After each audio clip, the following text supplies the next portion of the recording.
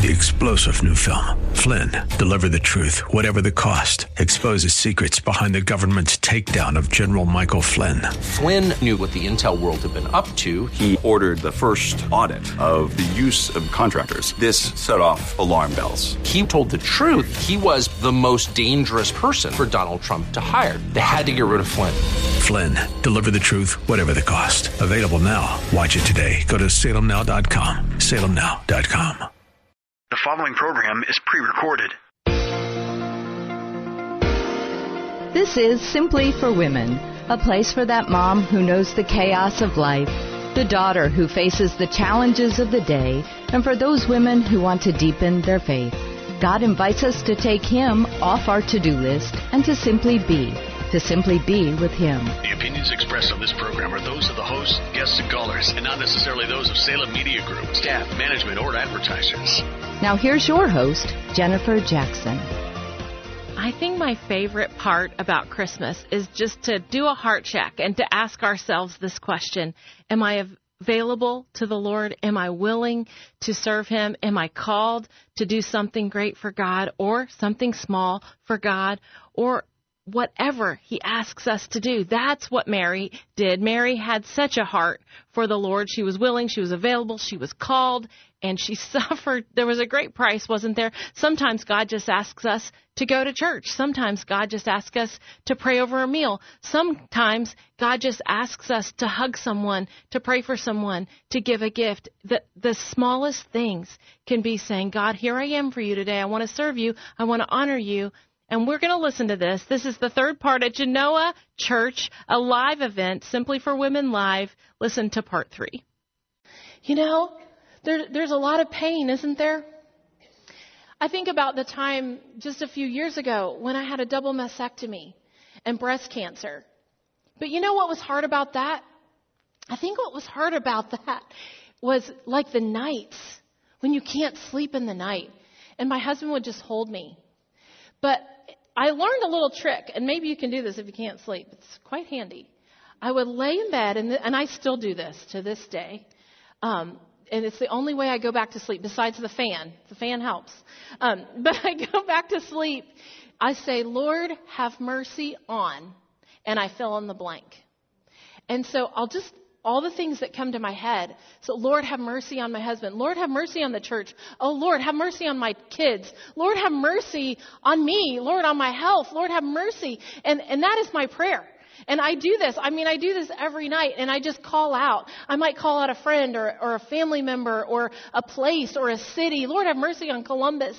And I go back to sleep. It's amazing. But I think one of the hardest sufferings in breast cancer wasn't even all the pain and all of that. One of the hardest sufferings was there's some people that never texted or sent a card or called or visited, and they couldn't face the pain of it and the hurt of it, and they were just gone. And so I'm like, how can I lose people that I loved? And then I would see them in the grocery store or something, and they're like, oh, you look great. You're like, you look great. How are you? Have you been through that? It's hard.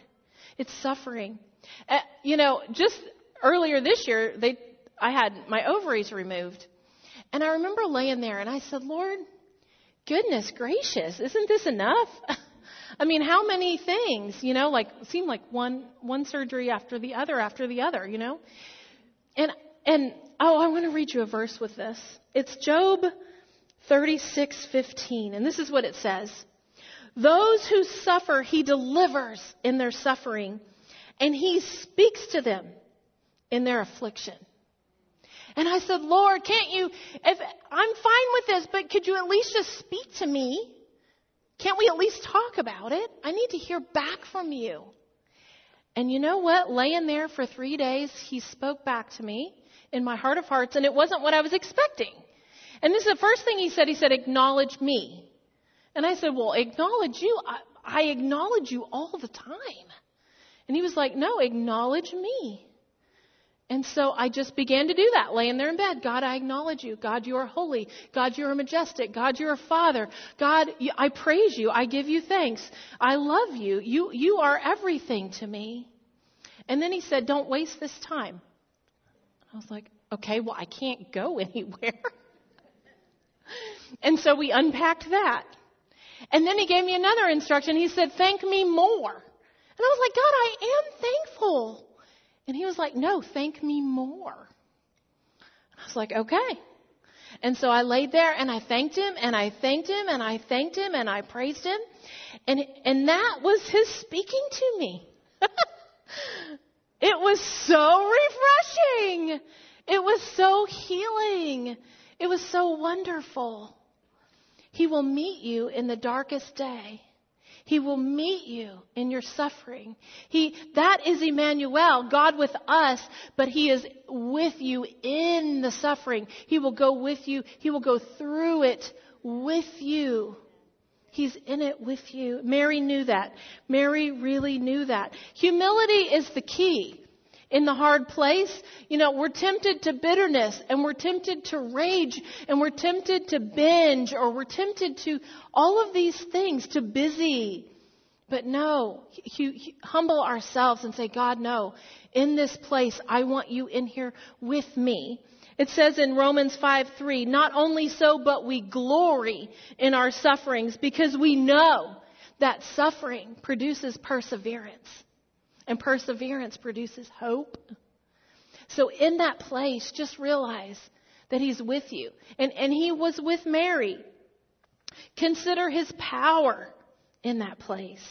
Okay, so let's review really quickly before we move on. Number one, Mary treasured. She treasured and she pondered and she thought about the things of God and she thought about his word. That's what we want to do this Christmas.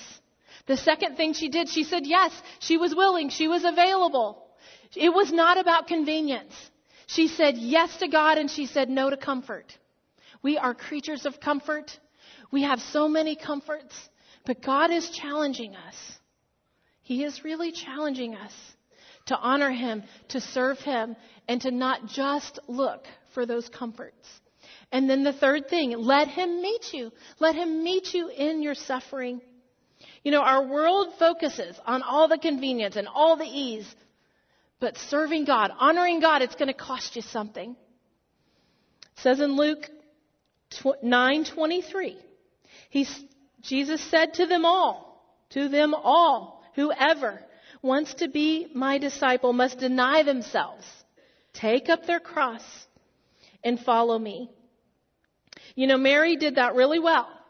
She didn't resist. She was obedient promptly. She obeyed God. That might be your prayer this Christmas. God, I want to obey you. God, I want to please you. God, I want to hear from you. God, just show me the next thing where I can be obedient to you.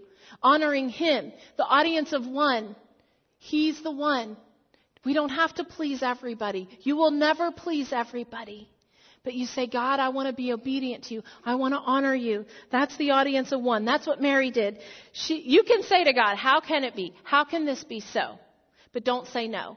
I was at our altar. A lot of times I pray with people at our altar. We have an altar prayer team. And we spent, 30 minutes with this family. And it was great. Everybody had already left. And we just spent all this time praying with this family. And at the end, I said to one of them, I said, well, do you want to pray about that? Do you want to, let's see what God wants to do? And they said, oh, no, I'm not doing that. They can. And I thought, oh, wow. They just said no to the Lord. They didn't know maybe. They didn't know, but they just flat out said, no, I don't want that. And the others did. But Mary, she said yes. She followed the angel. She followed the Lord. She followed Joseph. She went from the manger to the cross. And I want us to look at that. I want us to look at what a great follower Mary was. Where did Mary follow? She followed all over the place. And we want to do that. We want to follow really, really well. And she followed to Bethlehem. I think about that because we have to follow the Lord in all seasons. Whether we're 96 or we have a brand new baby, we have to follow. And she went uncomfortably to Bethlehem. She followed the rules, all the things that they needed to do. She went to the temple. I love that. 7 days. I mean, the baby was 7 days old. I have a grandbaby that's 14 days old. I can't, yeah, I know, she's so cute. Bethany, Joyce. Anyway, but think about that. 7-day-old baby. And where did Mary go? She went to the temple to dedicate, to see Anna, to see Simeon. Think about that.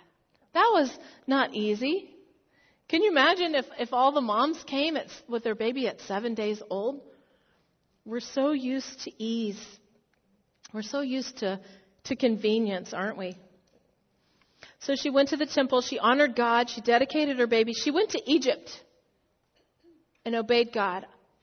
That one is really stark because everything she knew was Israel. She'd lived there. I mean, she and Joseph were Jewish to the core. And Egypt is not like Israel. It was totally different. Totally different. And yet she went there. She went there for safety. She followed her husband. I just think about that. She went to a place that didn't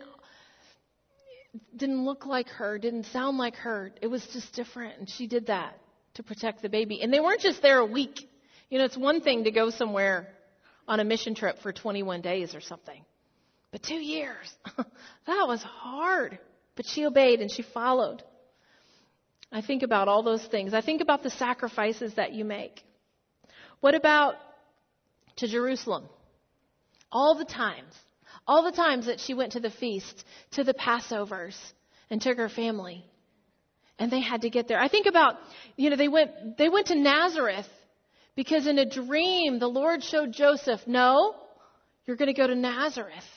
And she went there, and then they had to walk to Jerusalem, to the feast. And then think about it, how normal parents Mary and Joseph were. Here they were, and they're in Jerusalem, and they're at the temple, and then the girls go on ahead to get all the food and all the camp, and then the guys come, and they're like, I thought you had the kids. Who has the kids? Oh, yeah. Jesus thinks he's a man now. It's probably his bar mitzvah, right?